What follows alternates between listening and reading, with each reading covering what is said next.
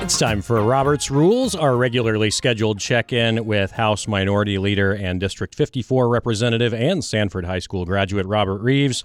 Robert, thank you so much for being here today. Appreciate you having me. And I kind of just randomly brought up the Sanford High School graduate thing, but it actually does lead into what I wanted to talk about today, so I guess my subconscious is working there.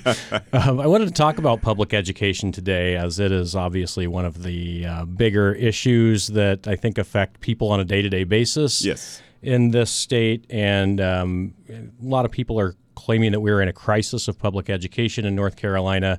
And we just had the news yesterday or day before yesterday of the Leandro case having oral arguments once again in front of the state Supreme Court.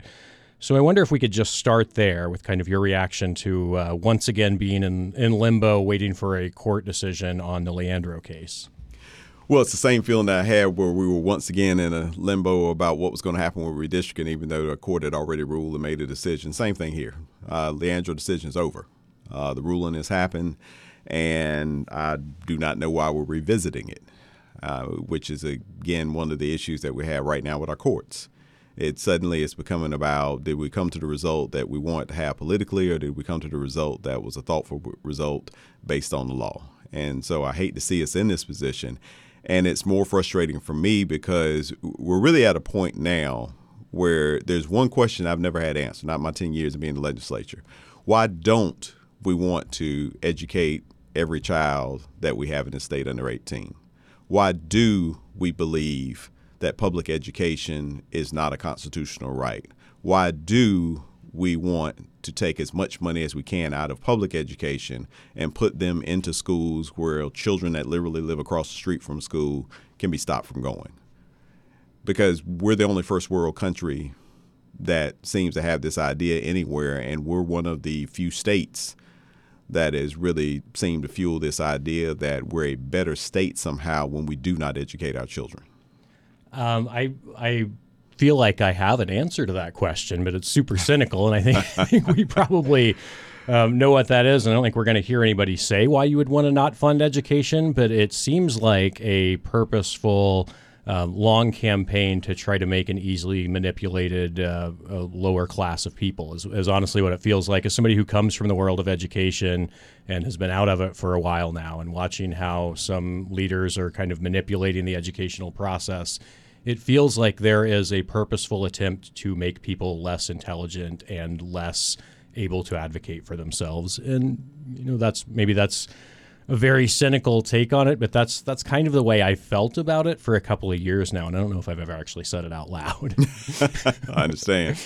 Well, glad you said it. We'll make sure that the listeners know that you said that. I didn't say that. This is the words of host Andrew Stuckey here as Robert Reeves looks on and waits for his opportunity to say something less controversial. Well, if the other caucus does like you usually do, they'll still attribute your words to me, and then somehow it'll be me, and they'll probably use AI to change my voice. But either way. With that being said, it really is bothersome. When you look at the history of public education in this country, it's really interesting to watch how it's developed.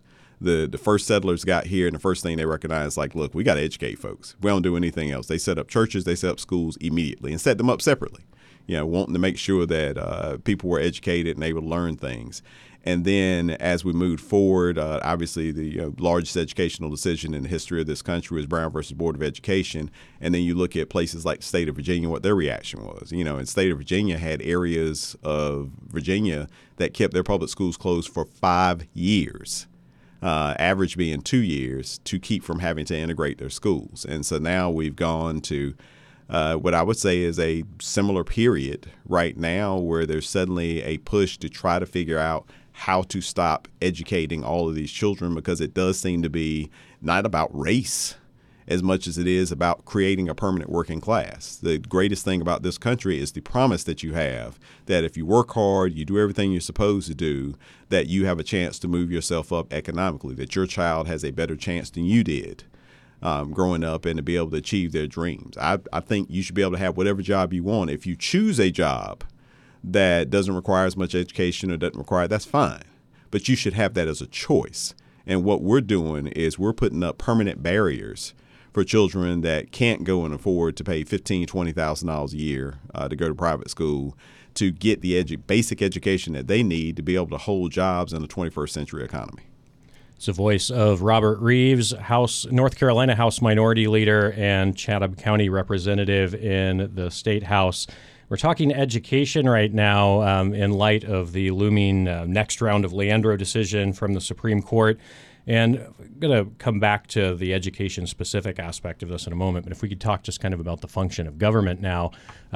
It seems, and again, this is maybe a little bit naive, but it seems just from like looking at the separation of powers that the Supreme Court would want to uphold its own power and legitimacy in the state of North Carolina. And what they're being asked in this Leandro case seems like they're being asked to take power away from that branch of government, saying we don't have the right to check the legislature. That seems like a weird choice for a group of justices to make, just from a structure of government going forward standpoint. Well, but I mean, I think all that mandates that or presupposes that you believe in a separation of powers. If you believe in three fully functional independent branches of government, then these are pretty much non-issues. There's nothing to discuss. You look at the court rulings, both when Pat McCrory was in office and rulings that have happened with Governor Cooper. The one thing that's been clear all through that is that the executive branch needs to stay strong. The courts have supported that. Courts have understood that the judicial branch needs to stay strong.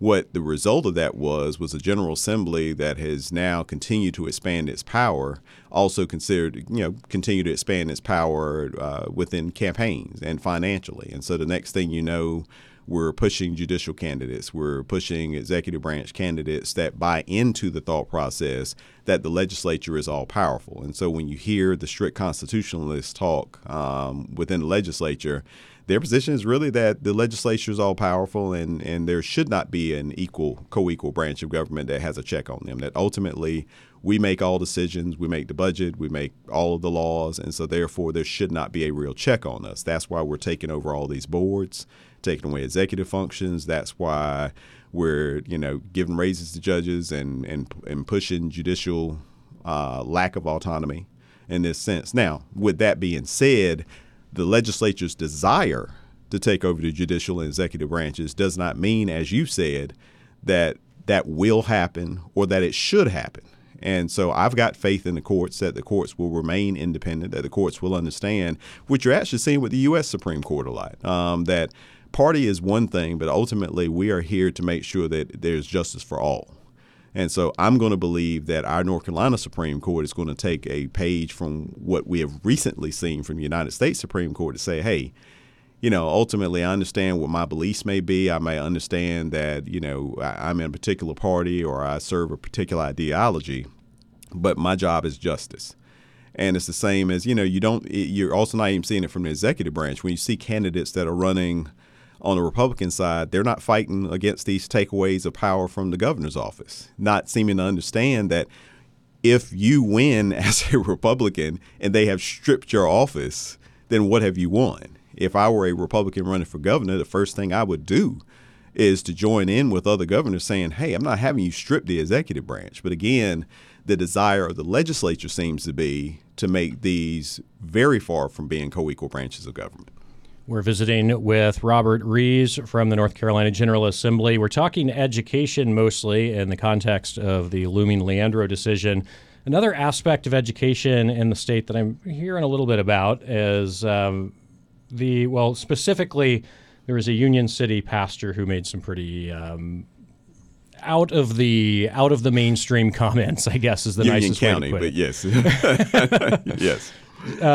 Implying, I think the implication that he made was that women shouldn't wear shorts and that sexual assaults can happen legitimately if a woman's wearing shorts.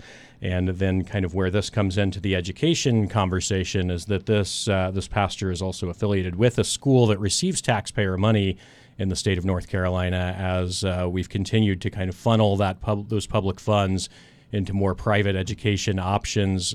We're seeing, situations like this where I think a whole lot of people would be very uncomfortable knowing that their tax dollars were supporting a school that was run by somebody who had these viewpoints. Is there any remedy for that legislatively about how the funds are being distributed for public education right now? I mean, easily. You pass a bill that says that we're going to put the majority of our money in public education. And again, this is a perfect example because here's what we know about that school. I mean, for instance, I think they've received over $2 million worth of money over the last couple of years. But more importantly, what it does about choice. Now, think of it like this. If that school's received over $2 million and that school now has more money to pay teachers, more money to make better facilities for education. And so therefore, it's able to push itself into a tier different than other schools, especially different than public schools. So now that becomes, and I don't know this because I have no idea about that school standing in Union County, but common sense would tell me that then what does that do? That makes this one of the premier schools in the county. Well, immediately, that means there's certain children that are never going to be able to go to that school, even though their taxpayer dollars, their parents' taxpayer dollars are going to fund that school. So, for instance, I could see as a woman in North Carolina already feeling that we're embattled, being attacked. I think we've done something to attack women for several years, but especially it's intensified over the last 2 years, that when somebody says, because one, there are two things that ought to be disturbing. One, saying that a woman wearing shorts is inviting sexual assault. And two, the thought that, well, because you're a man and you see a woman in shorts, that somehow that would produce the urge to sexually assault someone. I think that was a less discussed part of his conversation because I do not like as a man the categorization that seeing a woman dressed in shorts suddenly awakens some desire to sexually assault somebody. So that's frustrating. But if you decide you don't want to send your daughter there for various reasons, then guess what? Then you're going to have to go to a substandard school if you take it to its natural conclusion, because that school's getting all the money. That school's getting the lion's share of the money that's coming into your county for funding. And so, again, you've got to recognize one simple thing. Private school is a choice. And if you choose it, you've got every right, and that's the great thing about this country, to send your child to private school. But it makes no sense if it's the best private school with the best teachers, the best thought processes, and all the greatest things in the world, and it'd be the best school for every kid in this country. It's still a private school, and therefore there will be limitations on the children that can go there. You can't send taxpayer dollars that we work for every single day to a school that our kids cannot go to. And that's the remedy, is to stop this push that somehow we're bettering schooling by putting this money into private schools. Because you know what you could do? Take the same money, put it into public schools, and have excellent public schools, which we did in this state for all of the years until the last 10. We're speaking with North Carolina State House Minority Leader Robert Reeves, and we are just about out of time already. We've been talking education this whole time. Is there anything else, education or otherwise, that you'd like to mention before we wrap up? What I would mention is this, and this is a really forgotten point in that General Assembly at this point. Just about everybody, because of our age range, just about everybody in that General Assembly got educated in the good public school system. And they got educated because a government that never met them, never knew them, never had any kind of vested interest in them, decided that it was worth investing in their education so that they could be the type of people who could be elected to office and serve the great people of this state. That's what public school did for them. Public school is going to be the answer to our workforce problems. Public school is going to be the answer to our societal problems. Public school works all of the time. And so my question is, if public school was good for all 170 of us, especially those of us who came from working class backgrounds, who private school was an option, or came from rural areas where private schools did not exist and still will not exist. If it was good enough for us, why are we taking that away from the children of this state when we've got an opportunity to advance them beyond even what we had? Because think, that public school system was built basically out of nothing. And so now we've got a foundation that we could build upon that foundation to make these the best public schools in the country. But thank you. You've convinced me for sure. That's Representative Robert Reeves. We are just about out of time, so thanks again for making time, and we'll visit again in a couple of weeks. All right. Thank you.